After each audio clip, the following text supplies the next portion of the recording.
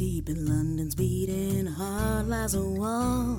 A locked door it be, if you know the call. For if the wall steps aside, be not afraid of what you see, 'cause the wizard world is opened up, as has the Griffin's dream. Hello, and welcome to the Shriekcast. It's a podcast for lapsed Harry Potter fans. It's season 4. We're starting book 4. I am your host, ZC. And I'm Liz. And Liz, it's happening. We're here. We're in season 4, number 4. Yeah, season 4 of TV is always the best, right? Season 4 of DS9 is really good. Well, that's the only TV I know of. Season 4 TNG also pretty good. Season 4 Buffy is probably pretty good. Yeah, season 4 the one where they have the musical episode? I think that might be. I'm not sure. It might be the one before it, but I could be wrong because they took it off of Netflix, so I can't watch it anymore. Yeah, fuck. Put Buffy back. Okay. I'm using my platform. Season 4, we've got 69 patrons. I'm using my platform to do some activism here. Thank you. Put Buffy back on Netflix so I can watch it, because the only other option is to buy the DVD set. Okay, they released an anniversary DVD set like 2 years ago or whatever, maybe more recently. It was a DVD set. Hello?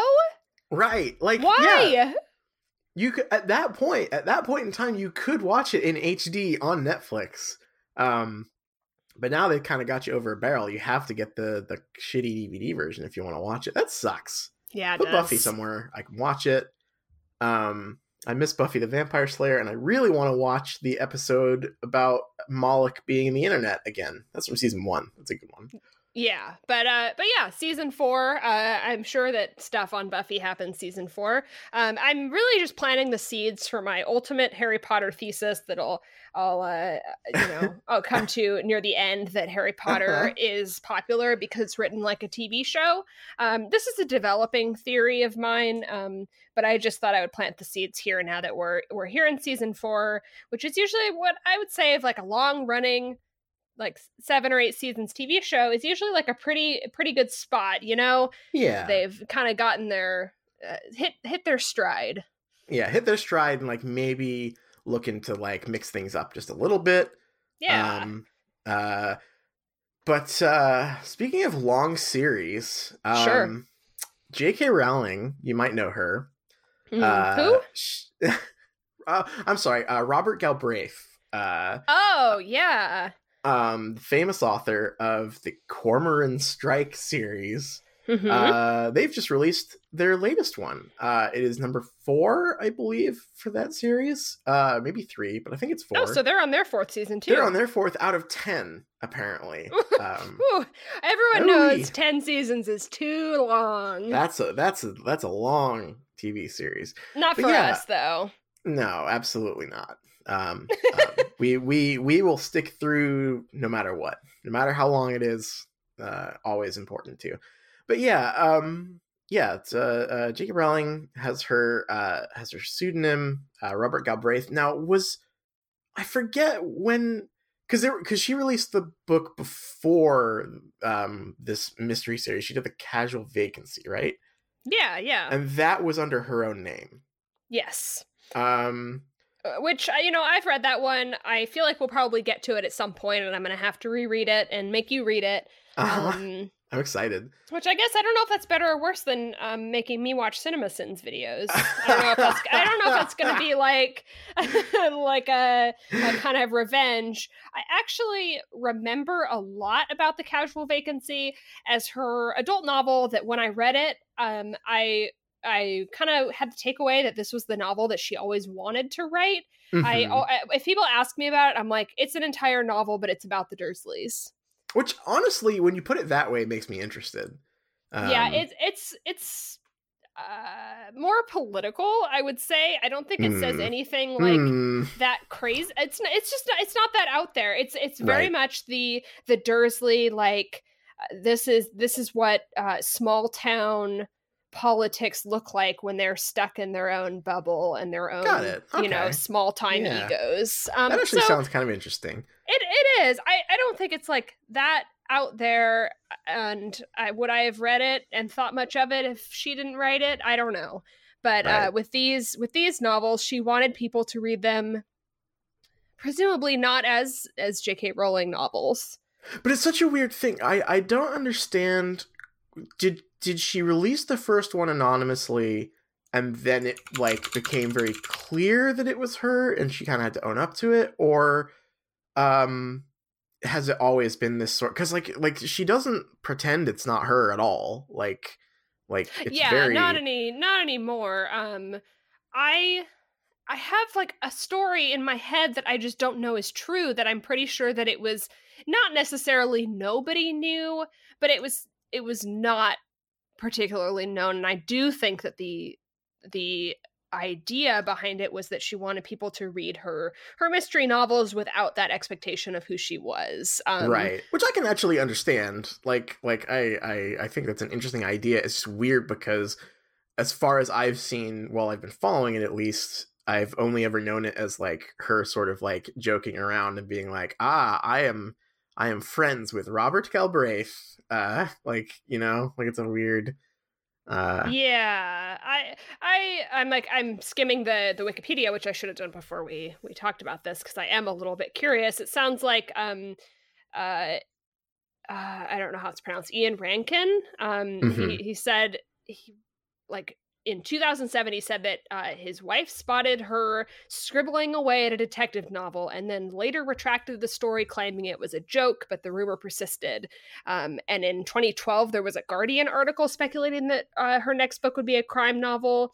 And that and then she has also said that she would have liked to write under a pseudonym. It looks like it was just kind of an open sort of secret, I would say. It's just, I think there are like 3 stories that I get conflated here. It's one that when she released The Casual Vacancy, a couple of other authors had that weird thing where they got mad at her and were like, give someone else a chance, which was, I always thought that was very weird. Like one of the few times I will defend J.K. Rowling is when people were telling her she couldn't write stuff under her own name anymore for some reason. That was kind of strange. Then that's unreasonable.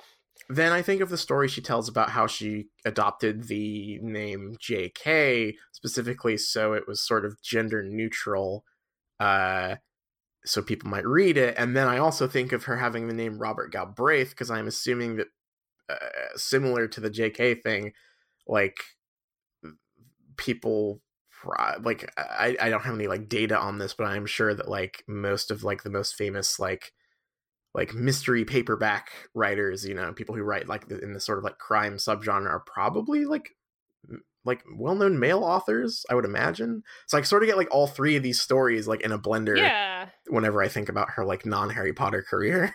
Yeah, it doesn't look like it was ever like a real secret, but I can see a world where, you know, I know that there are people out there that go to the library or the bookstore and they are mystery / detective novel readers, and that's all they read, and they go and they just pick out a book from, you know, from that section. And I could see wanting those people to pick up a Robert Galbraith novel and not have it be, oh, the Harry Potter lady wrote this.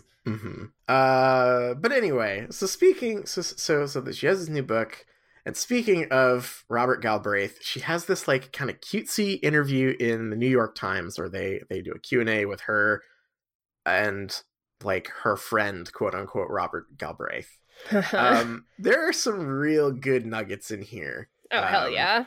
I think the most incredible one is, so they ask her about the name, because the main character's name in this series is Cormoran Strike, which is quite a name. I actually think it's kind of a cool name, but it is, when I think of the last name Strike, which I guess it like could be a real last name, but like Cormoran Strike to me sounds like a cyberpunk character.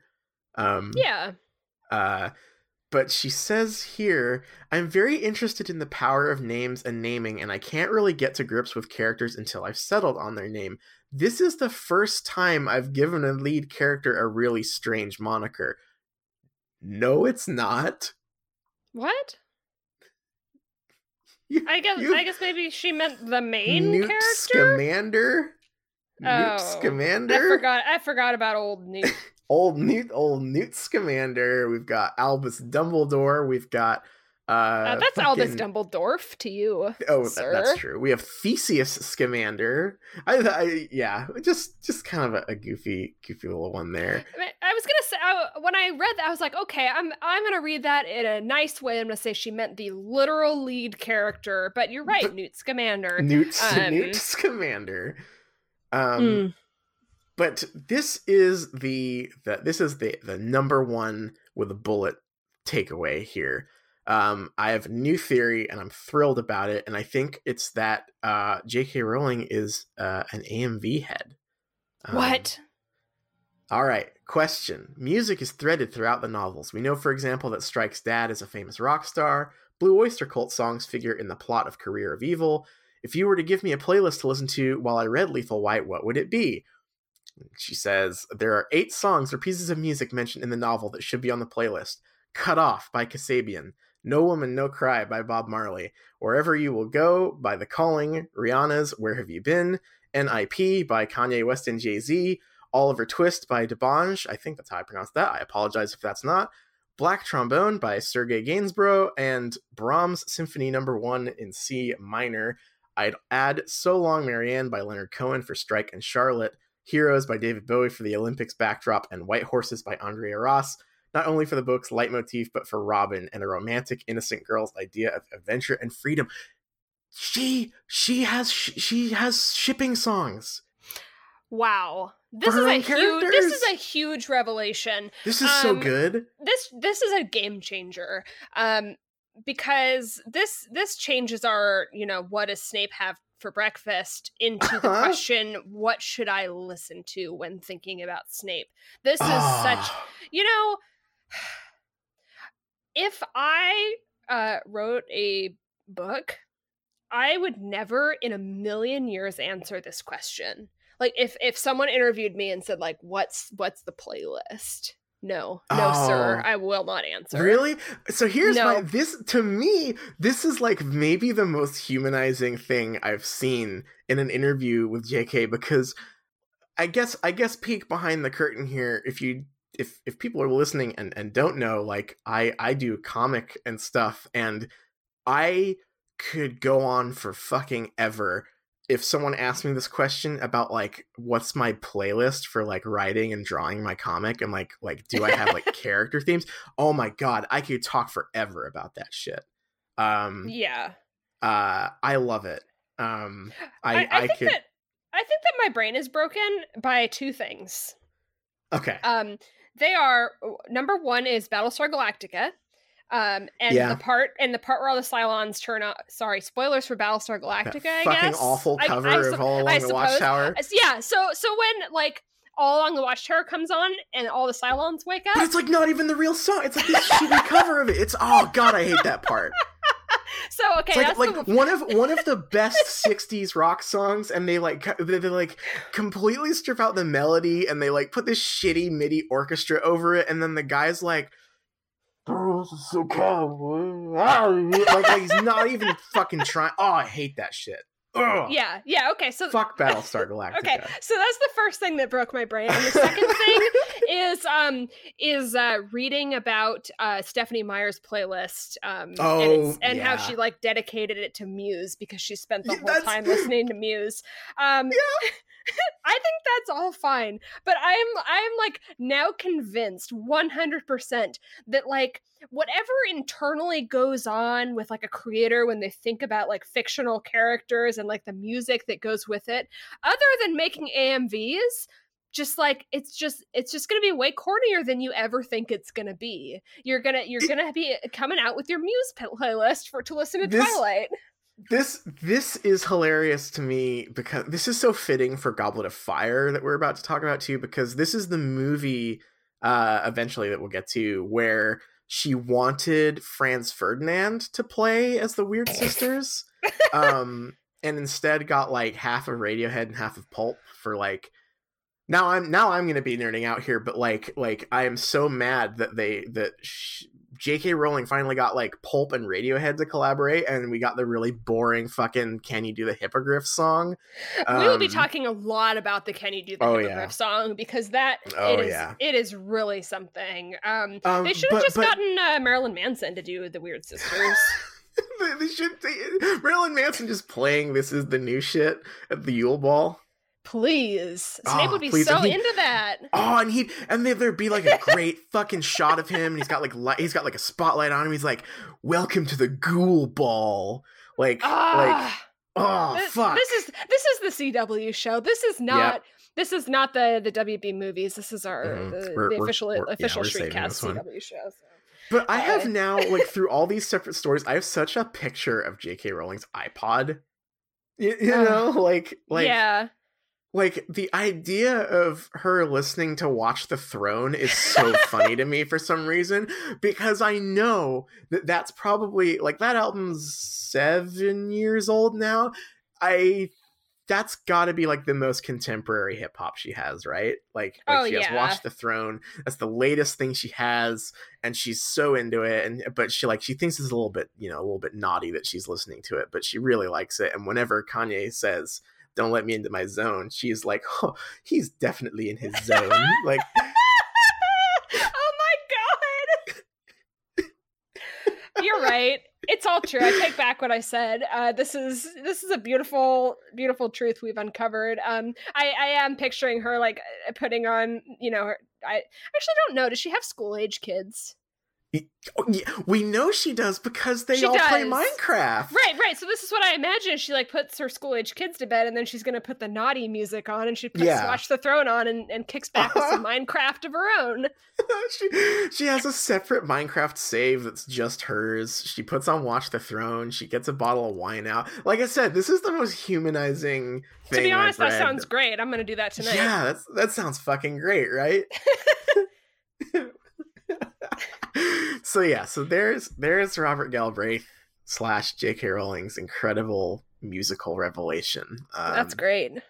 So I'm sure we will eventually get to these books, but for now, just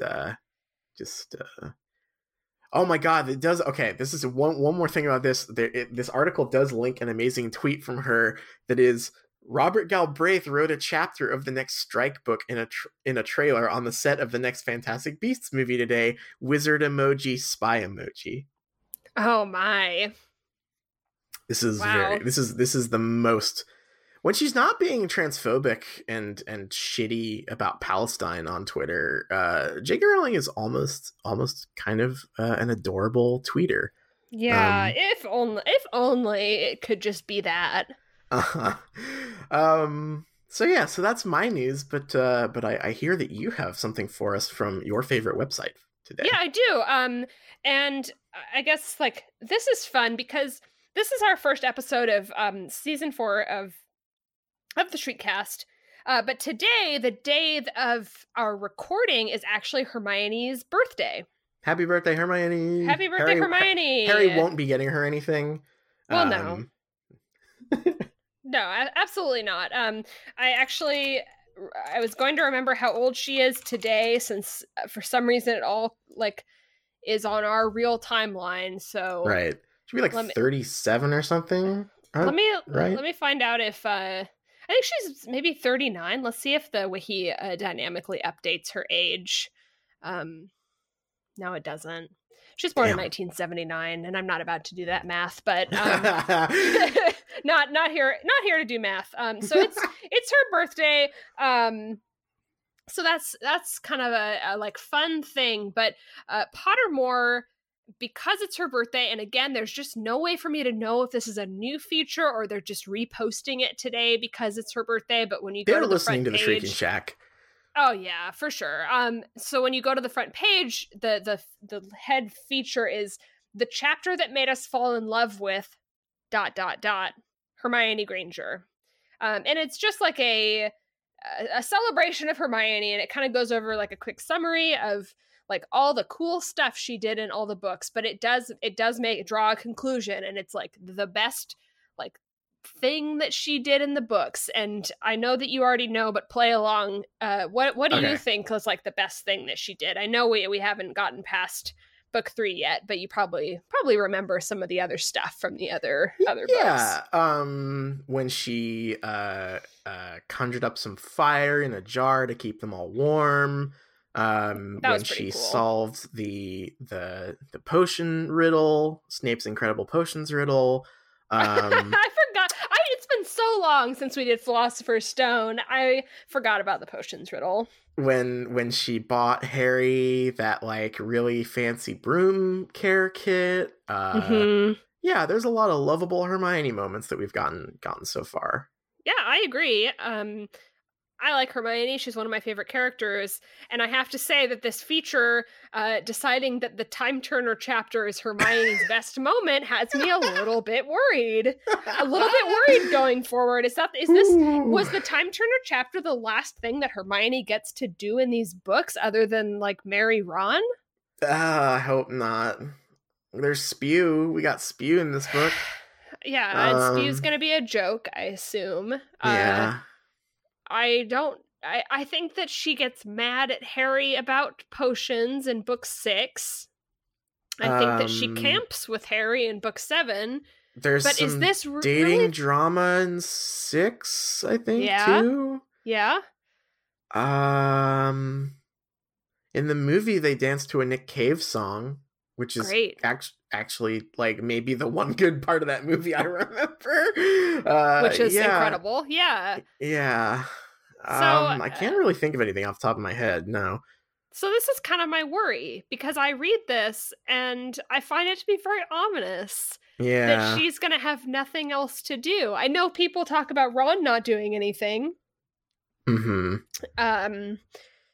But yeah, if this Hermione, is it... Yeah. She gets to date Victor Crumb. A lot of it is dating related from here on out. Weird. That's weird. So, because this is the thing, is like, when I opened this, I was like, really, the Time Turner? Because I didn't really feel like she did anything. Mm-hmm. Like, she just had the magical object, right? It's not. I would say even her solving the basilisk puzzle off screen is more of a right. Like, she did you something. Solved it. Because even Harry is the one that ultimately figures out what they're going to do with the Time Turner, and he actually physically like does all of the stuff that they do, other than in the movie where they add a little bit more for them to do. But I'm like, this can't be her big moment. Yeah, well, especially because like in the book, if we're talking specifically about the book version, right? Like the movie, like you say, like adds some more dynamic stuff where they're working together, right? In the book, mostly it's Harry suggesting stuff and Hermione shooting it down, and then him saying, "I think I saw my dad," and her saying, "No, you didn't. He's dead." Like she's not exactly like an emotional support bastion here, No. So she's not even doing that much in like the way of like interesting dialogue either. So yeah. Like, I think that her thing with Professor Lupin, even in this book, might be, like, a better Hermione moment, right? Like, her figuring it all out and hiding it because she thought he was a good guy, and, like that's another good moment in, like, her, like, increasing number of, like, cool things where she, like, is weighing the rules, capital R versus, morals. And, like, that's, like, her whole arc, right? And, like... Yeah. That's way more interesting than what she does in the time travel chapter. Yeah, this feature tries to kind of draw the conclusion that the thing that she did was like, it does that thing that sometimes happens when people are talking about stories where they go, if she hadn't been smart enough to get the Time Turner, then Sirius would have died, which is kind of a kind of weird way of thinking about the like trajectory of a story, I guess. Well, yeah, that's a kind of, that's getting into like chicken and egg territory, right? Right. It's like... I saw a post on the Harry Potter Reddit like last week or something, which was of course like while we were, or like a few weeks ago when we were reading Prisoner of Azkaban, and it was the like shower thought, if Fudge hadn't given Sirius the paper to see Peter Pettigrew, nothing would have happened in book 3. So yes, this it is kinda how strikes stories me- work. You know? yeah. Oh, the inciting incident. So it kind of strikes me as using that kind of logic to Yeah. give her credit for having the object that they needed. Yeah. I mean, don't get me so- wrong. God, I would love for the time travel chapter to be like a big Hermione moment. It's just not in the book, I don't think. No. Yeah. In the I movie, hope she gets to Hermione say gets- Bombarda and blow up a door. That Oh was pretty damn, cool. she does. Yeah, I just hope she gets something to do. So I guess I'll be on the lookout. I'm always on Ginny watch, obviously, but I Now might we're on have to Hermione be watch. on like Hermione watch. Does she get to do anything anymore? We might just have to be like, are we just on girl watch? Are we on like female character getting to do anything watch? For the rest of the series. Yeah, and you know, it's funny, and I don't want to talk about this for too long because I could probably go on forever. But when people, I have seen, and I'm kind of subtweeting Leaky Cauldron here a little bit. When people accuse Harry Potter of being not feminist, the common like rebuttal is like, keep reading. You know, you're cherry picking from early in the series, but keep reading and you'll see that, you know, you were a fool all along and you can't judge it too fast. So I have a hard time imagining that these books are going to become more feminist. It seems kind of like the opposite. So yeah, we are on girl watch. We're on girl watch. Starting with book 4, the one where there's a comedy subplot where Hermione dares to care about oppressed peoples. Yeah, there's also a species of extremely sexy girls, and that's their power. Oh, I wasn't even thinking about that. Yeah. We got Vila content coming up. I'm excited. Yeah. So that kind of wraps up my Pottermore stuff. Happy birthday, Hermione. I guess we'll see. We'll be keeping an eye out. Yeah. But hey, season 4. We're reading Goblet of Fire, which is the 4th book, and it came out in 2000, and that's a really scary thing for me to think about because that was a long time ago, but I have very weirdly vivid memories of it. Do you have any specific like reading or like around this time memories of Harry Potter stuff? Not really, honestly. I was 10 years old in the year 2000. Right? Yes. That's how math works. And I probably would have thought that I was at the midnight release, but I must not have. And the only real memory I have of like midnight book releases were Order of the Phoenix. So I don't have a super vivid memory of this one. I will say that like before my overall impression when I think about Harry Potter as a series, I definitely put a dividing line between like 1, 2, and 3 and 4, 5, 6, 7. Yes. I feel like this is like a milestone. I feel like 4 changes the tone. So I think of this as like we are really in it now. Yeah. Yeah, it's funny you mentioned midnight releases because I am also pretty sure my first midnight release was 5, was for Order of the Phoenix. Because that's the other thing, is that these books were like on a yearly schedule up until this point, and then there were 3 or 4 years between this and Order of the Phoenix. Yeah. Order of the Phoenix went through, I think, on like almost an entire book rewrite, and it's also extremely long. And I think this is a really interesting part of like Harry Potter fandom when there were just like long gaps to fill in with like fan theories and the movies were coming out and stuff. Like it's a really, really interesting time. Because actually this would have been released before the first movie. So like after book 4, you basically were just like on movie watch until the 5th book came out. Which is a weird way to think about it. Like these were coming out kind of in tandem. But for me, my very strong Goblet of Fire memory is that I got it before going on a vacation with my parents which was a cruise through Alaska on a big old boat. And the reason I have two very vivid memories.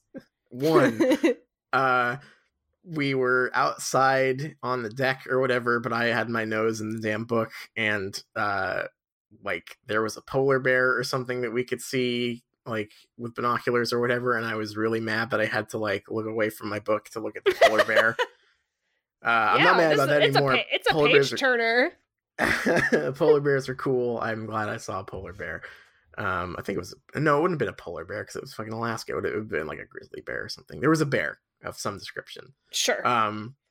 The other one is that I was like so enamored with the book being like this gigantic, like this would have been like my first like gigantic hardcover book, you know.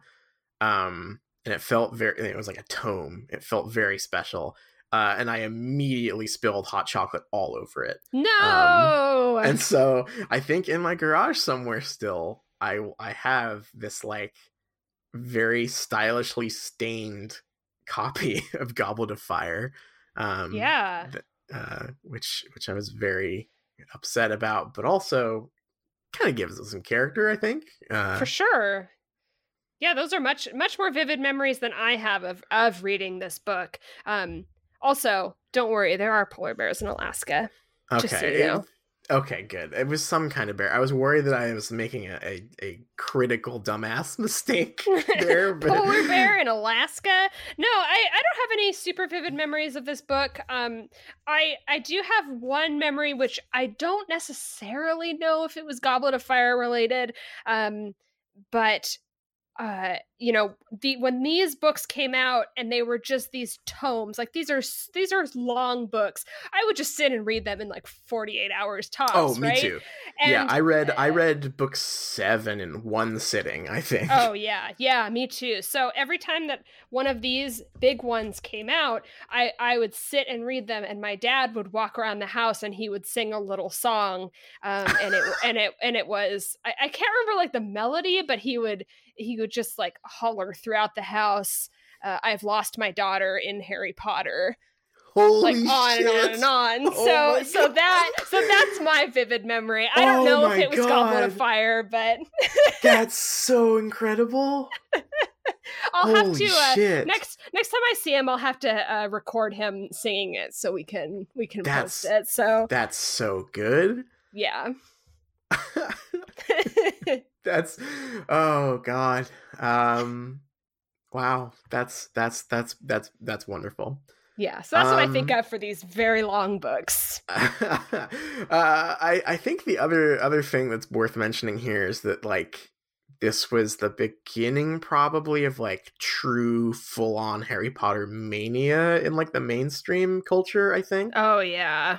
I say that because way back in like our, you know, I think like 3rd or 4th episode, maybe even 2nd episode, we watched that incredible Harry Potter and Me documentary.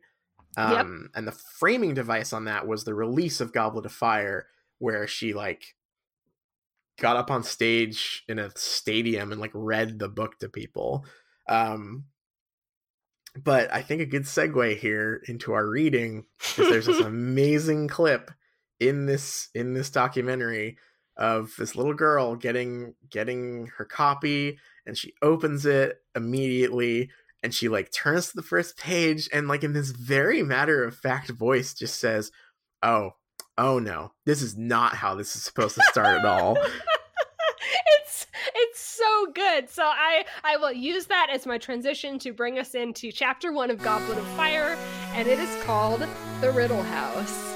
Hell yeah. Also known as Frank Chapter. It's Frank Chapter. It's Frank Chapter. So I tried to pick out kind of the important parts here. It's kind of exposition about this little village called Little Hangleton, and there is a story about three murders that happened 50 years ago, and it was 3 people at the Riddle House that were discovered dead, and their older gardener Frank, who was back from the war, was implicated in these murders. And so this village, which honestly, when I was talking about the casual vacancy, this is kind of more of that stuff, which is why I think that book was always the book that J.K. Rowling wanted to write, which is the, townspeople that all thought Frank was nice, and then he gets arrested, and then they all knew the entire time that he was a killer, right? That's kind of the tone that's set here. However, Frank is let go because the coroner's report comes back on the 3 dead bodies, and it's discovered that there's nothing wrong with them. They looked like they died of fright, but there was no evidence of homicide because nothing happened to them, and it's very spooky. So Frank goes back and spends the next 50 years gardening at the old house, which has been bought by some rich person, and is vacant all this time because he's just like parking money there or something. Would you say it's casually vacant? Yes, it is casually vacant until one night when Frank, the now elderly gardener, wakes up and sees that there are lights on in the old Riddle house, and thinks the teenagers have broken in to do some kind of ruckus in there, as teens are apt to do. They're probably in there doing their Fortnite dances. So he's like, oh, those damn kids. And he gets up, and it's, nighttime. So he walks over to the main house and goes in, but he realizes when he gets in there that it's not teens. It's two mysterious voices, and one sounds really evil. And we with Frank get to overhear their conversation. It's Voldemort and Wormtail, and they are plotting something sinister. They're going to be staying in the Riddle house for about a week, and they're waiting to put their plan into motion until after the Quidditch World Cup because of all the World Cup security. Wormtail tries to tell Voldemort that they don't need Harry for their evil plan, and Voldemort kind of gets mad at him. And they talk a little bit. I guess the important information here is that they have kidnapped and killed a woman named Bertha Jorkins. They tortured her for information, and that they also are planning on killing Harry Potter, and that it can't be anyone else for their, mysterious evil plan. Frank overhears that they're planning on killing someone and starts to worry and thinks that he should call the police. But before he can kind of leave, a huge snake slithers by, and that's Nagini, and Nagini tells Voldemort that someone is overhearing their conversation. Voldemort calls him in. Wormtail turns his chair around. He's horrible looking, and Frank is killed. That's the chapter. Dun dun dun. Very spooky. Some spooky stuff. Yeah, so we've always sort of made fun of this. Frank chapter has always been kind of a running gag on the podcast. I actually did not hate this. I did not think this was as bad as I was expecting to. No, it's pretty goofy, but it's a little bit spooky. It's got some cool stuff. I like the hinting at the lore, at Voldemort lore. Yeah. When I said that, I just went back in time to when I was listening to the audiobooks, and Jim Dale calls him Voldemort. He does, and I think J.K. Rowling has said that that's actually the correct way to say it, which is, I guess that makes sense, because it is Morte, and like, I think if you're thinking like mortgage and stuff, I guess that's correct. Or even like if you're saying that in French, you would not say Voldemort. Yeah, I just think Voldemort sounds cooler, honestly. Yeah. I used to say Voldemort because that's always how Jim Dale said it, and then the movies came out, and I just kind of had to switch because everyone calls him Voldemort, and for some reason I just went back in time and said Voldemort. So Dumbledore. Yeah. Dumbledore. That is the correct way to say Dumbledore. That's true. Dumbledore. Fun fact. But yeah, there's stuff I like here. I think in the same way that I really like the first chapter of Philosopher's Stone, I like getting a picture of what the wizarding world looks like and what the world in general looks like through different eyes in this series. I love the small town pettiness story that's going on here. Well, I have a great book for you. Oh boy. But just like the whole, like, everyone going like, no, it couldn't be Frank, and then like the news that he's been arrested or whatever, and everyone going like, oh, I always knew Frank was a weirdo. Like that stuff I think is great. There's some cute jokes in here. I think the aside from the fact they were dead, they were perfectly healthy thing, when they're talking about the bodies in the Riddle House. So that stuff I think is good.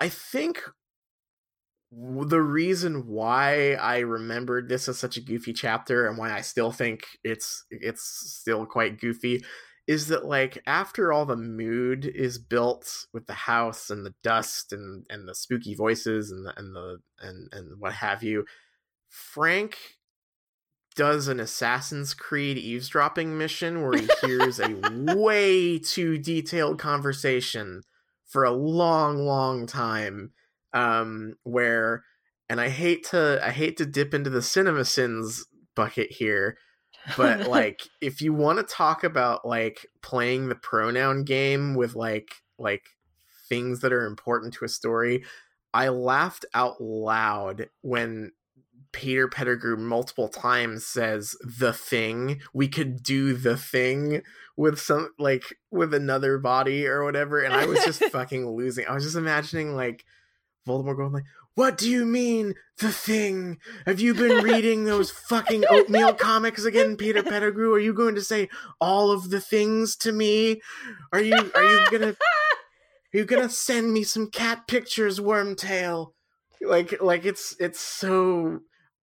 I know that was not like a gag at the time, but just like him saying like the thing was just like, I'm gonna do the thing. Like, shut up, Peter. We're going to wait to do the thing until after the World Cup. Yeah, it goes on for quite a long time. Like, it's got to be like the bulk of the chapter, I would say, because there's kind of the establishing narrative, but the bulk of it is the eavesdropping Assassin's Creed mission for sure. I think my favorite thing about this chapter is something I touched on very briefly, and it's that, and this is something like I want to be proved wrong about once we get later into the books, but this is exactly the level of Voldemort lore that I ever want. I like the, like, sinister backstory of the Riddle House. It is easily in the he is scarier the less you know about him camp. And I think this is just like perfect, and I don't want any more. And I know we're gonna get like flashbacks and Voldemort's entire family tree and his like every moment of his every day while he grew up, and that kind of ruins his character for me. So I enjoyed this kind of return to he's just like kind of a scary guy with a mysterious past, and you just get kind of a glimpse of it. Yeah, and that's plenty. Yeah, and I think we're dancing around this. I think, and I'm just gonna deploy it like okay. The hand thing. Here. Yeah. The like that you talking about things that are better left unsaid, things that are scarier without knowing. Like, this chapter isn't just like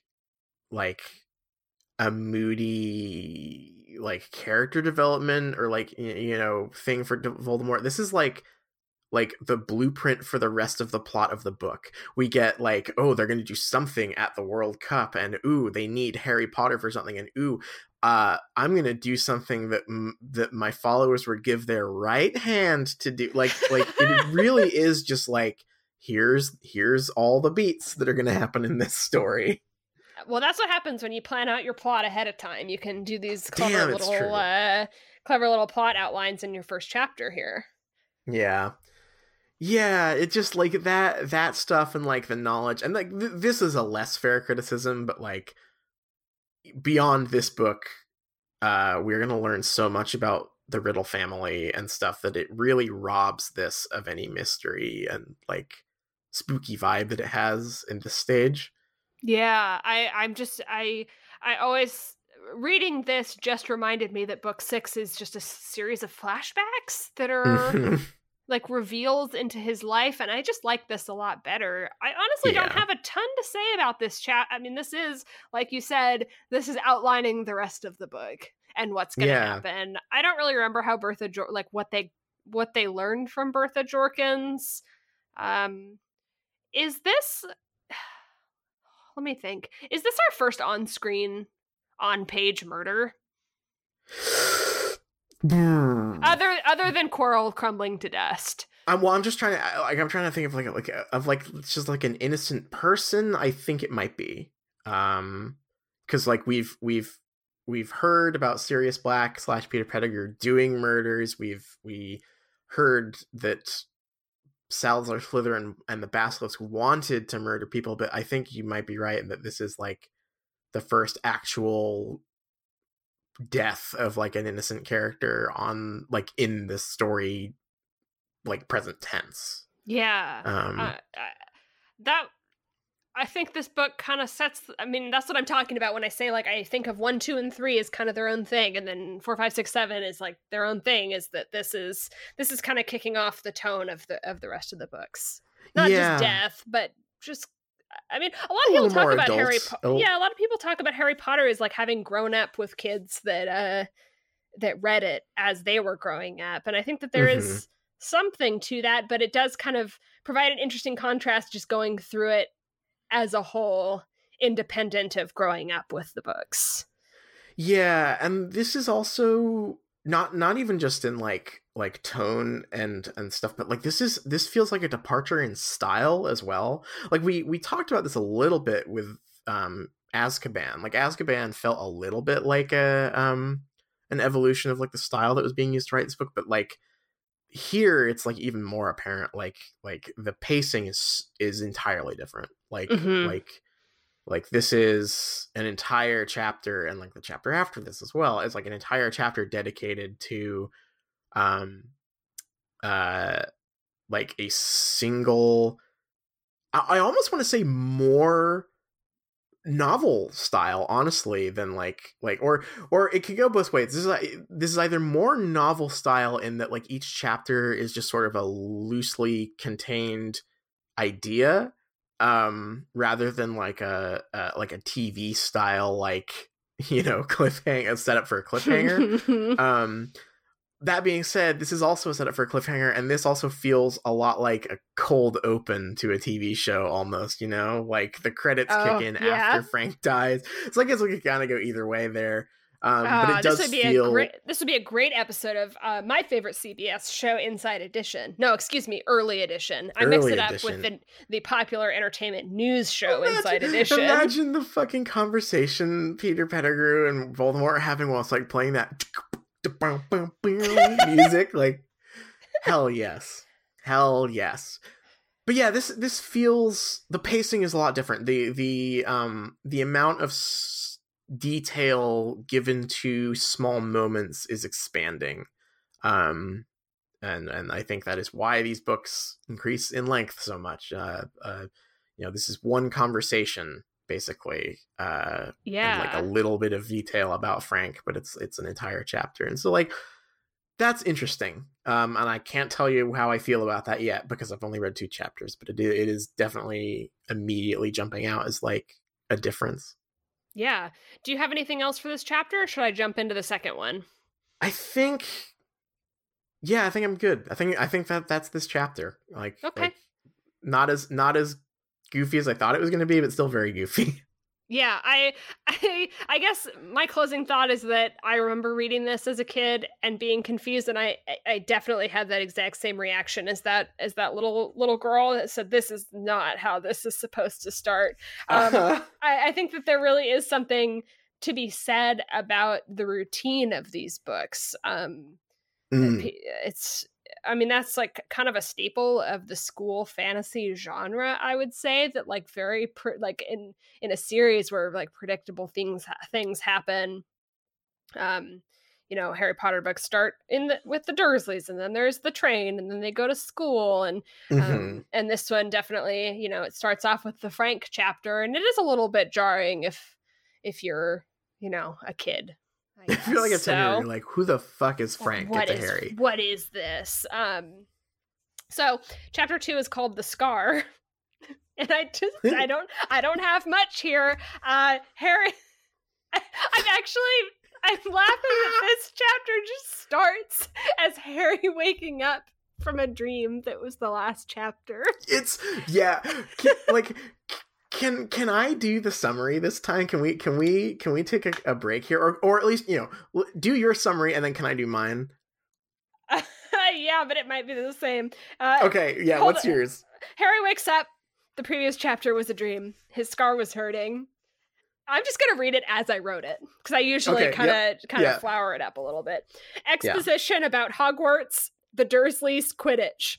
Harry imagines telling his friends about his scar and that it would be dumb. Decides to tell Sirius, and we get some exposition about him. Harry writes Sirius a letter and tells him about Dudley's PlayStation. He tells about the scar, but not about the dream. Oh God, yeah. Okay, you know what? Yeah, I think as always, you have done a perfect job. I don't have anything to add to that. Thank you. Maybe this is the chapter I was thinking of when I was thinking about the Frank chapter being stupid. This is a very stupid chapter. It's so weird going from the mood of the Frank chapter to this one that like treats it as this like whoa, what was that weird dream Harry had? Like it's so like it kills the mood completely. Yeah, it definitely goes, whoa, what was that weird dream? And then it goes immediately into last season on Harry Potter. Oh God, at least we don't get the rules of Quidditch explained to us. Well, mercifully, okay. That's gonna happen later. Yeah, that's for the Quidditch World Cup. But we do get like there's a great line in here that says, in Harry's opinion, it's the best sport in the world or whatever. Oof, thank you. Like Harry's opinion. Thank you. Gonna have to disagree, Harry. There's a lot of just like exposition that's not really worth talking about. What I do really want to get into here is I don't know if this is intentional. I don't know if this is just supposed to be like Harry growing up and being a moody, shitty teenager. Harry's a fucking asshole in this chapter thinking about his friends. Like complete prick. just so he wakes up, his scar hurts. That hasn't happened ever since first year when there was Voldemort, and he's worried, and he's like, damn, I gotta talk to someone about this. Am I gonna talk to Hermione? No, that dumb bitch would just tell me to look in a book. Like, she would tell Dumbledore. Yeah, then she would tell Dumbledore. It's like, oh, what about Ron? Oh, Ron is a stupid fucking idiot. He wouldn't know. He would just say, I'm Ron. Like it's just Harry being fucking mean. Like, what's his problem? Why can't he talk to his friends about his problems? This is people talk a lot about Harry, especially in Order of the Phoenix. Like this is a like a fandom thing where they're like, wow, I didn't like Order of the Phoenix because he doesn't tell anyone what's going on and he's just an angsty teen. I was not expecting to see the seeds of that in chapter 2 of Goblet of Fire. I feel like there are maybe infinite ways of going about him sending a letter to Sirius instead of his friends that doesn't come off as mean-spirited on his part. Mm-hmm. But that is how it comes across. I mean, there is a very relatable-ish line here where he says, like, no, he needs someone like a parent, like, but he's never had that before, and then he realizes that Sirius is there, which I think is a good nugget, except that it's in between him being a complete shithead about her. Like honestly, the Hermione one is the one that really sticks in my craw, because like I can understand him thinking like, well, damn, I love Ron, but like I don't really talk to him about this kind of thing. But like here it's like, oh, that stupid Hermione, she just like be really worried about me and offer to look something up in a book for me to help me, and then talk to an authority figure who might also be able to help me. Like, damn, what an idiot. Like what would be wrong with that? Like that seems like a lovely response. The Ron one got me too, though, because he starts it like very nicely. He says like, the Weasleys are my favorite family in the world, but then he's like, well, Ron won't know, but he'll just ask his dad, but he just works at the Ministry of Magic and doesn't know anything. Yeah, like what the fuck? Arthur seems like a perfectly lovely and smart man. Like, I don't know. Or at least would probably know the gravity or like what to do, right? Yeah. So, okay. Good thing about all of this, I do, like you said, love that he's like, I need a parental figure that's serious. Like that's a really great moment. It's so disappointing after this, like all this other stuff. And I even think that there are better ways to go about him not wanting to tell his friends, whether he's like embarrassed or just like sick of like always having something weird going on and is like self-conscious about that.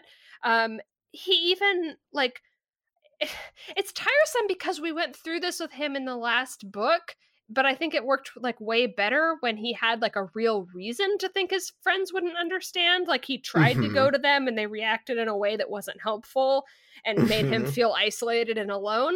This just comes out of left field, and really it's just a vehicle for exposition. It's really all this is. Yeah, it establishes who these characters are for people who are reading for the first time, I guess, in like the weirdest, most negative angle possible. I feel like the realization that he could ask Sirius is also undercut a bit by the fact that he also mentions that like he has already been talking to Sirius a bunch with letters, and like even says like, wow, he couldn't believe that he hadn't thought of it yet, which is just feels like the weirdest lampshade on this whole thing. Like he's already been talking to Sirius. Like it's really clumsy. Sirius has been sending tropical birds to his house, and he's like, Sirius, which again is just like a vehicle for this exposition to tell us what happened in the last book. Yeah, it's very strange. Like it is very cute that Sirius has been sending tropical birds and Hedwig doesn't like them. Like I thought that was a cute detail. There's a couple of things in here I like, but it's just a very and maybe this is all intentional, right? Like maybe this is the beginning of like angsty, moody Harry, and this is him just kind of in like for the purpose of the story being a jerk, thinking about his friends. But like to me, it reads, at least now, so much more like the exposition was so important that it like ruined the story for a bit here. Yep, unfortunate. Yeah, it just like, well, I gotta do this exposition chapter, so like I'm gonna stretch the characterization to fit that here. It's just a kind of a bummer, and I think this is maybe what I remember disliking about the beginning of this book more so than the actual Frank chapter is his like reaction to the Frank chapter. Yeah. I guess I can talk about the most important part of this chapter, which is Dudley's PlayStation. Dudley's PlayStation. Here it is. Here it is. He must have gotten an import because it wouldn't have been out at this point in the UK. But also the game he's playing is Mega Mutilation Part 3. This is so good. This is a like this is like a great window into like JK's like attitude towards video games, at least at this point of time.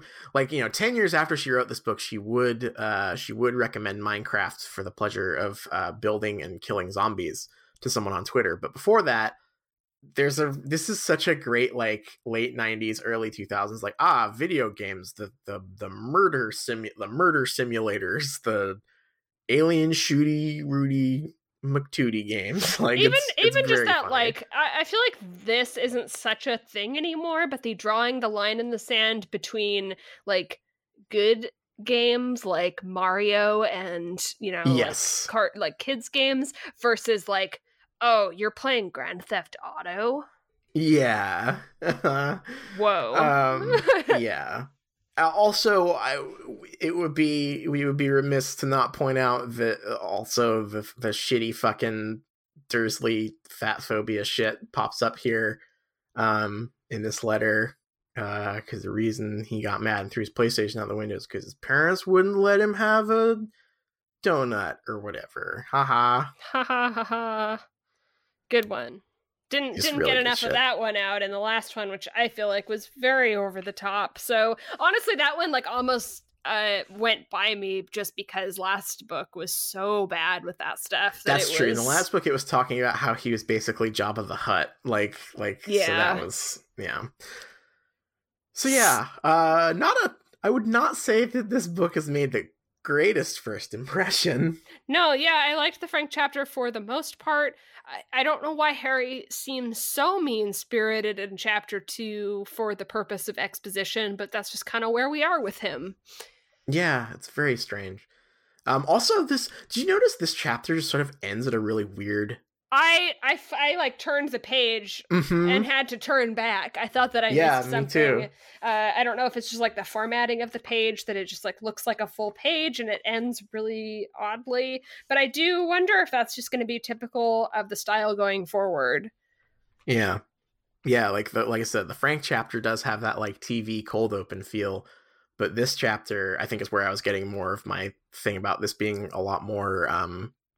like classic novel-esque, is that like this did not have the typical Harry Potter like zinger ending of a chapter, you know? Yeah.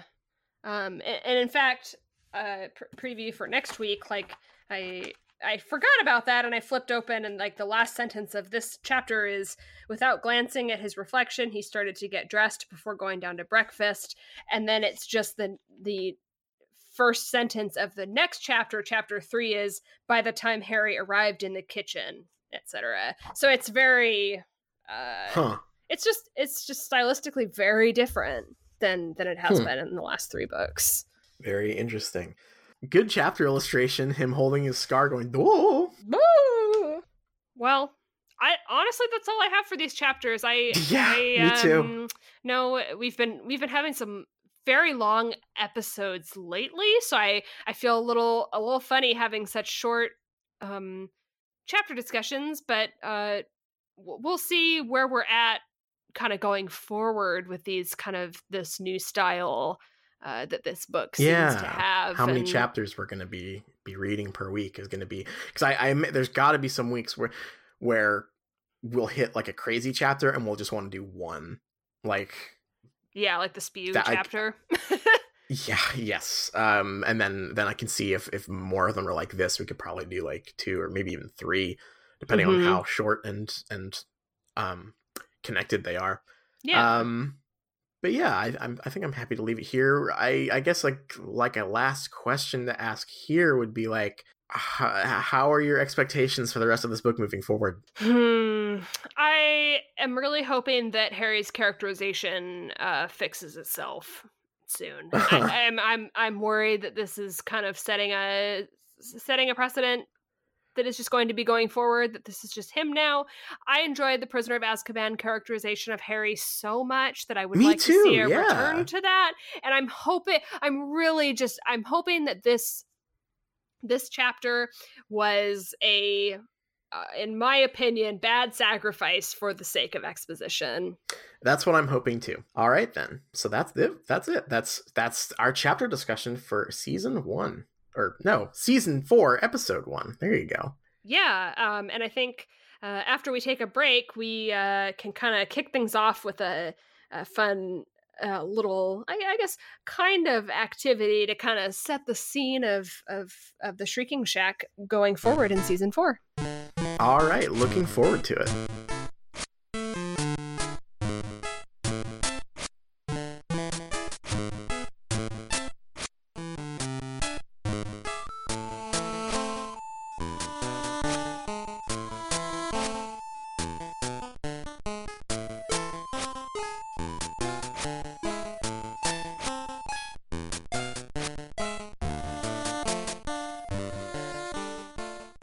Hello and welcome back.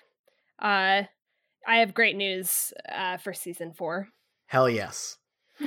And the news is that here at the Hurtwood House, looks like we've been tasked with running the Triwizard Tournament.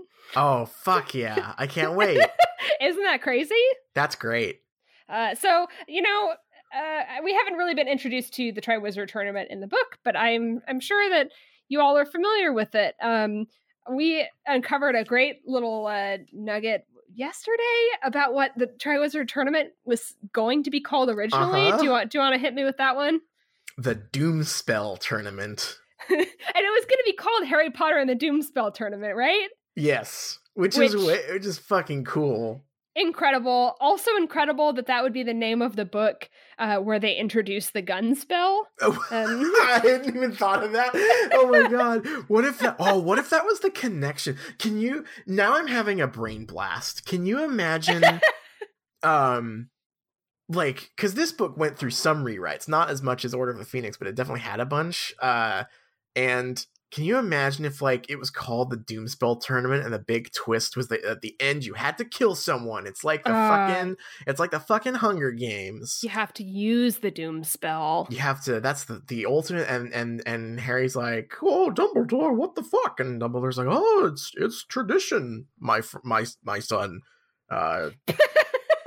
Get his ass." Sounds like Harry Potter to me. Yeah. Mm-hmm. Albus Dumbledore, the character we all know and love. So I'm kind of going with our theme here. You know, we're in season 4 here on the Shrieking Shack, and if we were a TV show, this is the season where we'd get a little bit self-indulgent. Oh, you know, it's like you get those episodes where you get to reference your own self because, you know, you're on season 4. Mm-hmm. So I was thinking, you know, we should come up with a Triwizard Tournament or a Doomspell Tournament, if you prefer. That's three wizarding challenges. But I would like them all to kind of be, you know, Shrieking Shack lore. This is Hurtwood House that is putting this on. So, like, I want to hear some challenges that are related to stuff that we have pioneered. So I'm gonna give like a good example. Can we maybe base one of these challenges around the elite hit wizards of the wizarding world? Yeah, it's we actually hold an entire martial arts anime tournament arc. That sounds great. That's such a better sports arc than the Firebolt chapters. Yeah, we just put like an entire Dragon Ball Z tournament arc in there. We actually build the Cell Games tournament stadium on the boat on the Hurtwood House, and the hit wizards have to do cool martial arts there, and only one can be the winner. And maybe, you know what? Actually, I'm gonna go this far. I'm going to say that's not actually part of our 3. That's not part of our Triwizard challenges. How many? There are 3 or 4 challenges. There are 3. There are 3. Okay. But that's not. That's instead of the goblet. There's one winner from each school, and they are the champions who will then do the 3. So instead of the stupid cup, which is kind of lame, how about we just do an entire season of Dragon Ball Z on our boat, and that's how we pick our champions. That sounds great, and I feel like this is really going to kind of weed out students that might die. This is the Doomspell Tournament. It is established that that students die in it a lot, so if we only have the most elite martial artist hit wizards participating, I think that really, it's like we're gonna get like good rates on our insurance for this, because it's gonna like get, you know, our risk is pretty low here that we've got these these elite martial artists. So we all know that the only person who could defeat Sirius Black is an elite hit wizard, right?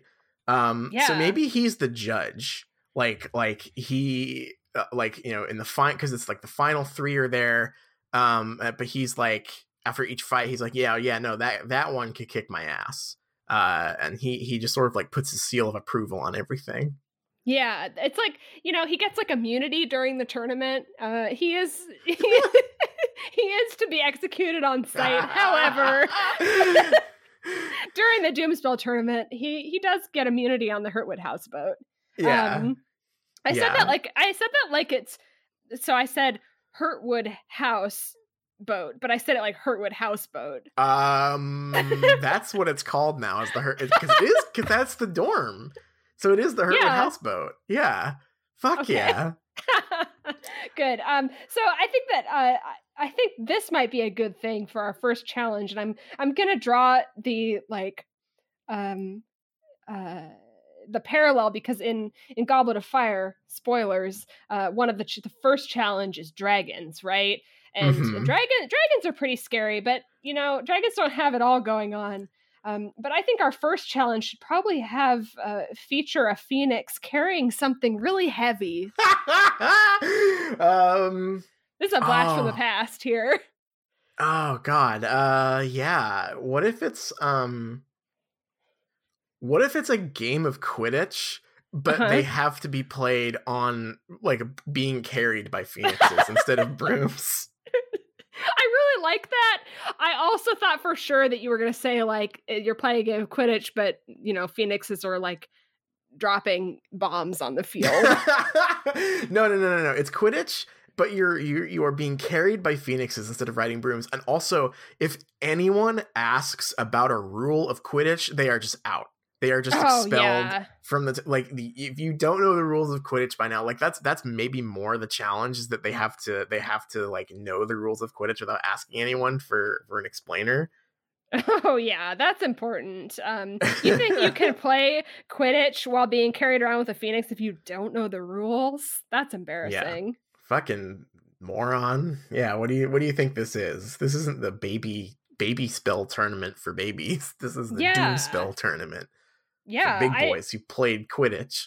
I'm really loving that, and I love it as like a first challenge, especially just because it's like, oh, Quidditch is familiar, but here's a twist, Mm-hmm. Yeah, and just thinking, wait, because it's what position would they have to play? Like they would. I think it's more that they would have to like play in a normal game of Quidditch. Each player. So like maybe would they be the seeker? Would they be the beater? Like what would the people with the bird be? I feel like that's part of the challenge, is you have to like kind of figure out what the best what your role is, the best one to be. Yeah. It's kind of like the giant chess game in Philosopher's Stone. It's like, not only do you have to win this chess game, but you have to figure out what the best role is to take on the chessboard. Right. Got it. Yeah, I could see that. So yeah, they don't tell anyone the rules of Quidditch. They ask about the rules of Quidditch, or ask about positions, or even if they ask, if they ask like, hey, what position am I playing? Just done. You're out. Like Quidditch is an instinct. You gotta know. Yeah, because like also the person who's playing in the Doomspell tournament, like, in their opinion, Quidditch is the best sport in the world. So, yeah. I mean, that's like a really important part. So I think that we got challenge 1 covered, and I think our champions will do a good job, especially since they've trained against elite hit wizards. I'm gonna pull from our kind of extended Shriekcast universe, since this is a very self-indulgent episode here, and I'm gonna say Sloth Brain. Oh, the sloth? This is a cerebral challenge. God damn it. Sorry. What if it was okay, so picture this. It's the maze from the book, right? You got to solve the maze. Sure. Except instead of just solving the maze normally, like it's just a fucking maze, you have to pick an animal to transform into, and you have to solve it with their brain. So like, oh no. So like if you have the sloth brain, maybe you move really slow, but like, I don't know, you can climb, you got big claws, maybe you can climb the hedges or something. Or like the dog brain, the Dementors can't see you. Right. There's a lot of different animal brains that you could choose from that might help you out in your quest. And there's a bunch of traps. You could, if you really like Dragon Age, you could turn into a rat, and it's basically like the rat level from that game. Like the Fade. The Fade, yeah. A lot of options here. Animal Brain Challenge. I love that. And I also love that we've established that Sirius is on the judge panel, because he can watch, and he can kind of turn to his other judge, Ludo Bagman, and be like, oh, that kid sure hasn't mastered dog brain. Yeah, that kid's got a dumbass dog brain. But so like each one has its weaknesses too. Like I don't think there's like one particular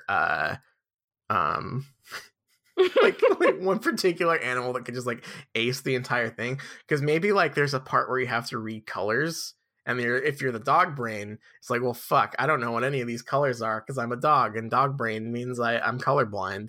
Or maybe you get stuck because there's a part where you have to like eat chocolate and you can't do that because you're a dog and that would kill you. So you're just stuck and you made a bad choice. And the sloth, he's slow, but he can eat that chocolate and keep going. Yeah, I don't know that sloths can eat chocolate, but I do believe it. I don't know if they can, but I'm certainly picturing a very cute sloth doing that thing where they like dangle grapes into their mouth, but it's like M&Ms. Yeah, that's me. I also think that once there's probably also a literal sloth brain at the end of the maze, and you have to then backtrack your way out of the maze to give it to Professor Snape. Otherwise, he'll think you stole it. That's it. Yeah, Snape is handing the challenge off, and the crowd loves this one. And whenever someone is like on the way back, the whole crowd is just going crazy, and they're just chanting, "Give Snape brain! Give Snape brain! Give Snape brain!"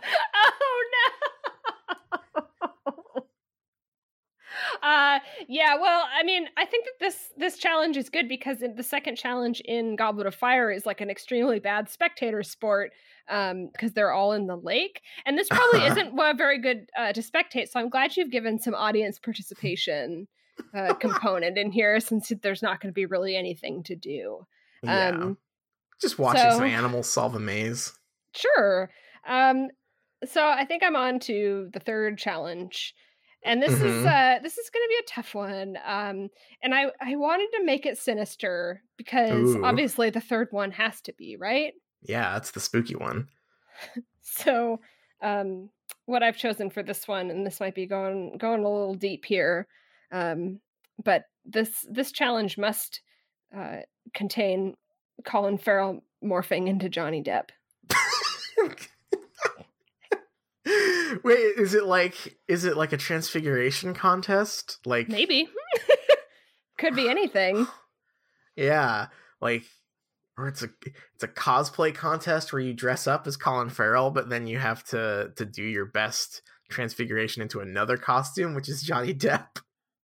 Yeah, like yeah. I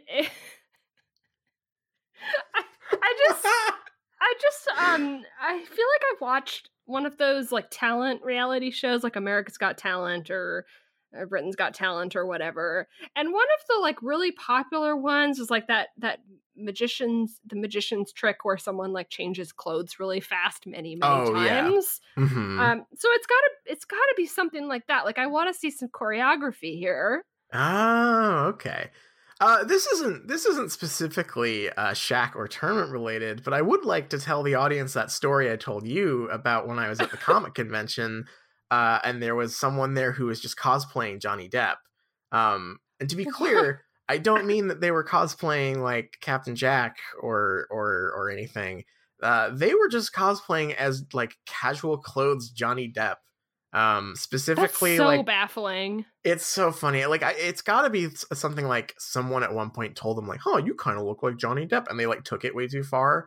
Because yeah, they were like impersonator level costume of just like, I recognize that press photo that you are pretending to be, and I don't know why you're doing that. Are you sure it wasn't just Johnny Depp? Oh my god, if it had just been Johnny Depp, like maybe it was, and he was just fucking there, that would have been... I could have asked him what he meant by the fucking speech that he gave at the Harry Potter thing.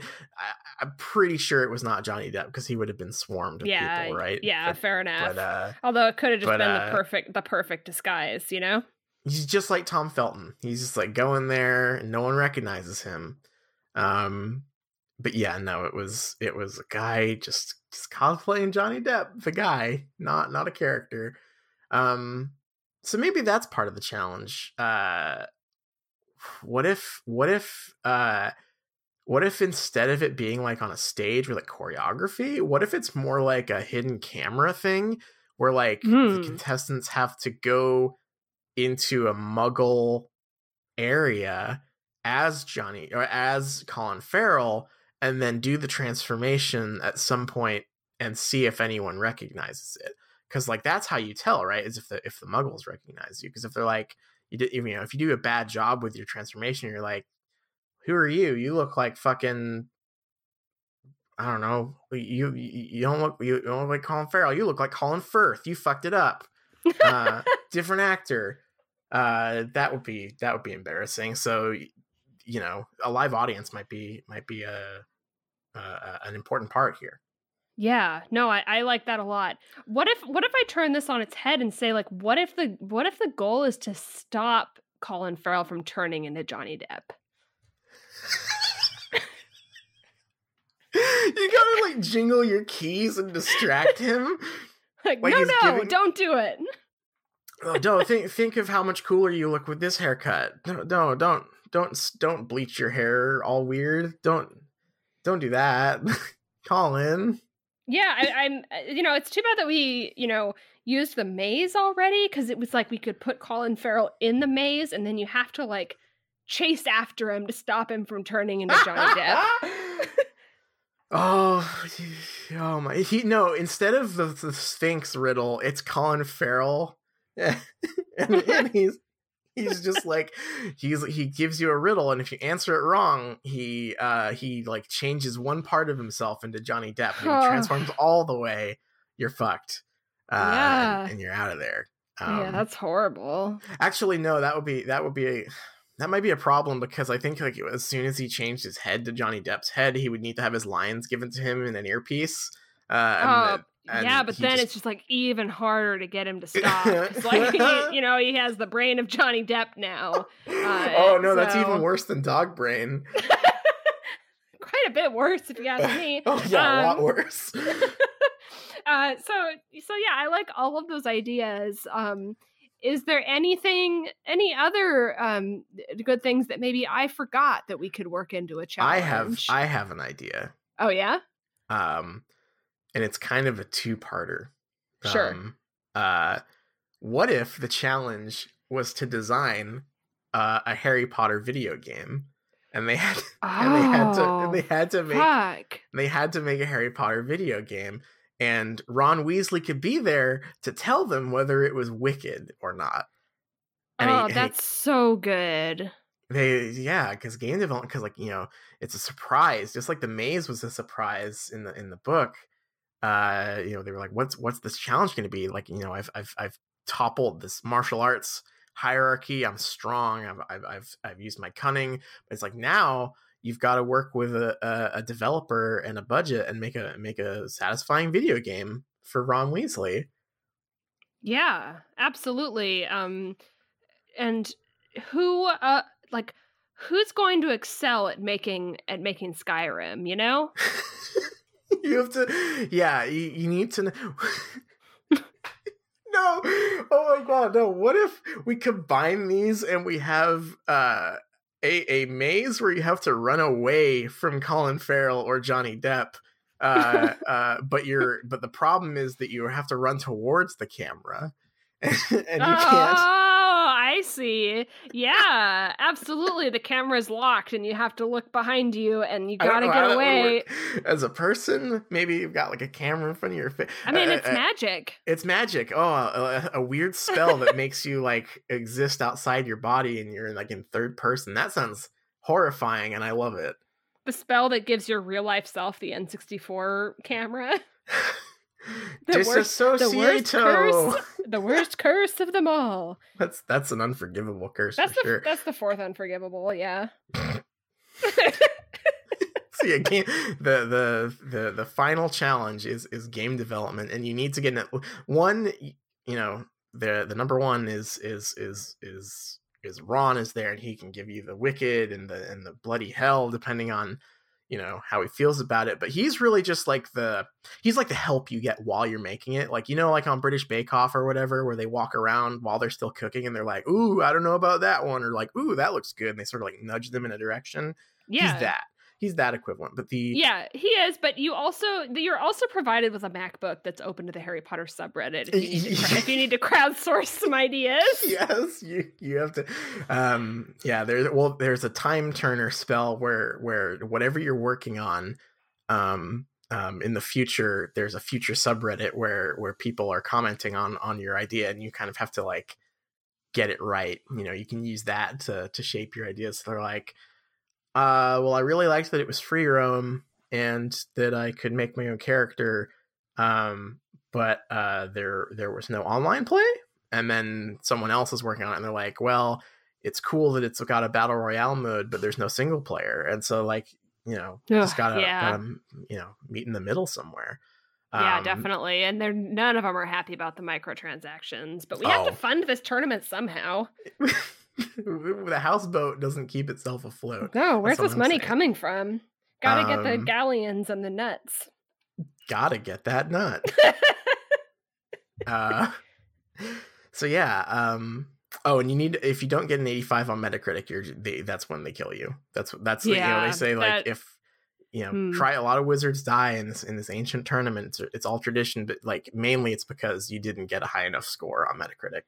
Yeah, and you get hit with that doom spell. That's just how the game is played, though. That's just game development. Well, thank you for participating in our first annual Hurtwood Houseboat Triwizard Doomspell tournament. Please write in. We've got a whole damn book of Triwizard stuff, and if you would like to write in with your Triwizard stories that or Triwizard ideas, that could be a lot of fun to see what the rest of the members of Hurtwood House have to say. Yeah, absolutely, because we're all part of it, so we gotta get those ideas. This is gonna make the challenges in the book really boring. I've ruined them. That's true. Yeah, it's a lot better than when we get in the book. I cannot wait for the classic moment. We're gonna have such a fun time when we get to the movie, and because we've just had a whole episode about adaptation, right? Mm-hmm. And I am so excited to get to the Dumbledore thing that everyone always makes fun of. Like, did you put your name in the Goblet of Fire thing? Yeah. Because I'm actually curious. I don't know where I'm gonna fall on that. Sure. Like because we've just been talking about like adaptation and why it's totally fine to like change scenes and stuff, but like I remember that being mondo stupid. I remember it being quite shocking. Like I remember thinking, like, that's not how it went. Or that's not like how I imagine Dumbledore, but like I can see myself falling on the other side where I say, I can see why they would want to add some tension to that scene. Yeah, because we'll see. I'm trying to get into the Shriekcast email right now because we got a very, very good email, but I can't remember my password. So give me a second here. Yeah, no problem.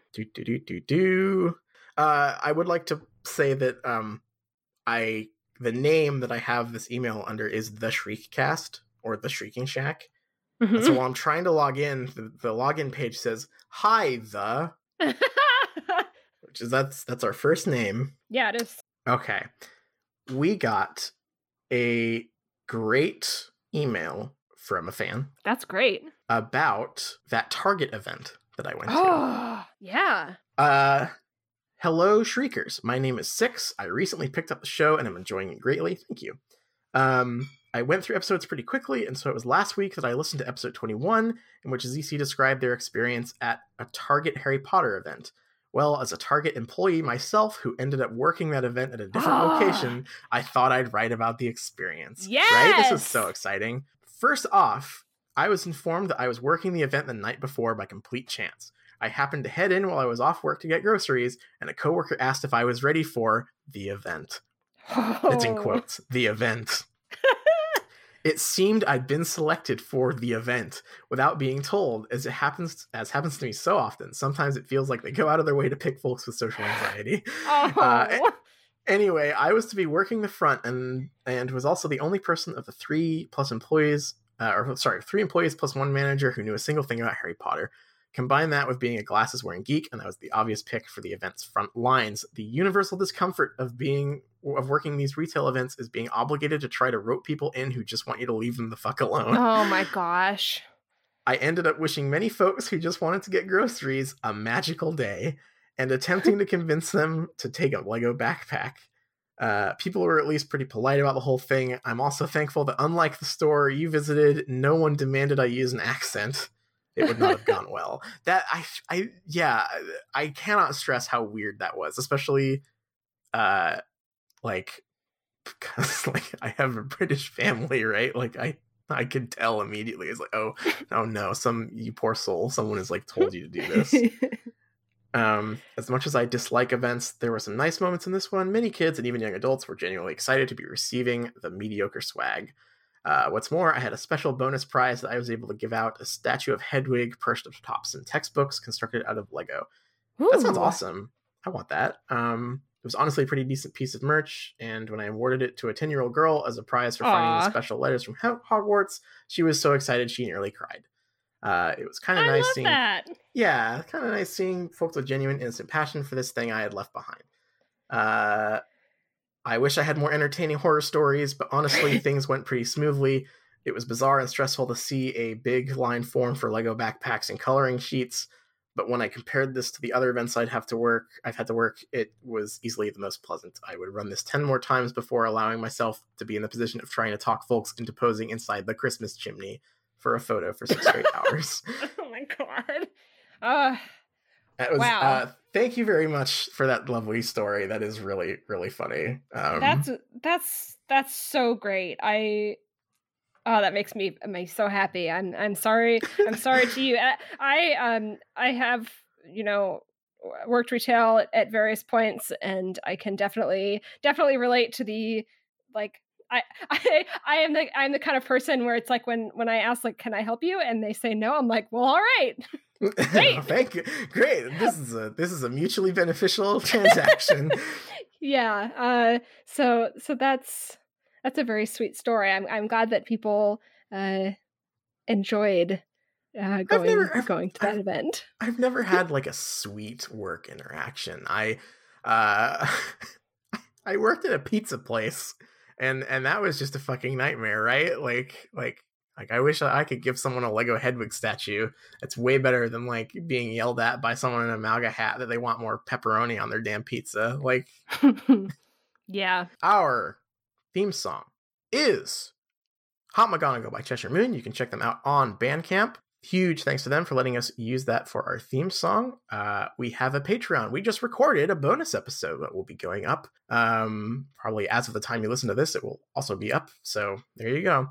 But yeah, if you subscribe to that, you can help us reach our goal. We hit the first funny number. We have 69 subscribers. Nice. So now we just need to move on to the next one. We need to hit that 420. I know we can do it. If you keep spreading the show like you have all been doing, it means so much to us. And if you encourage people to leave iTunes reviews, that is also a huge help. And Liz, what are we reading next week? Good question. We are definitely reading chapter 3, which is called The Invitation. We are definitely reading chapter 4, which is called Back to the Burrow. Are we going to read chapter 5 also? I think we might want to. Okay. These are some damn short chapters. Yeah. Yeah. So we're going to hit 3, 4, and 5, and chapter 5 is called Weasley's Wizard Wheezes. I'm going to have to practice that one. World Wide Web. World Wide Wheeze. Yep. And now more than ever, I think with these kind of weird opening chapters, I feel more confident than ever saying, please read another book. Please read another book. There's a lady there, makes ocean roar seem tame. Better know what you're after if you catch her eye. 'Cause this hot mama is just a cat in disguise.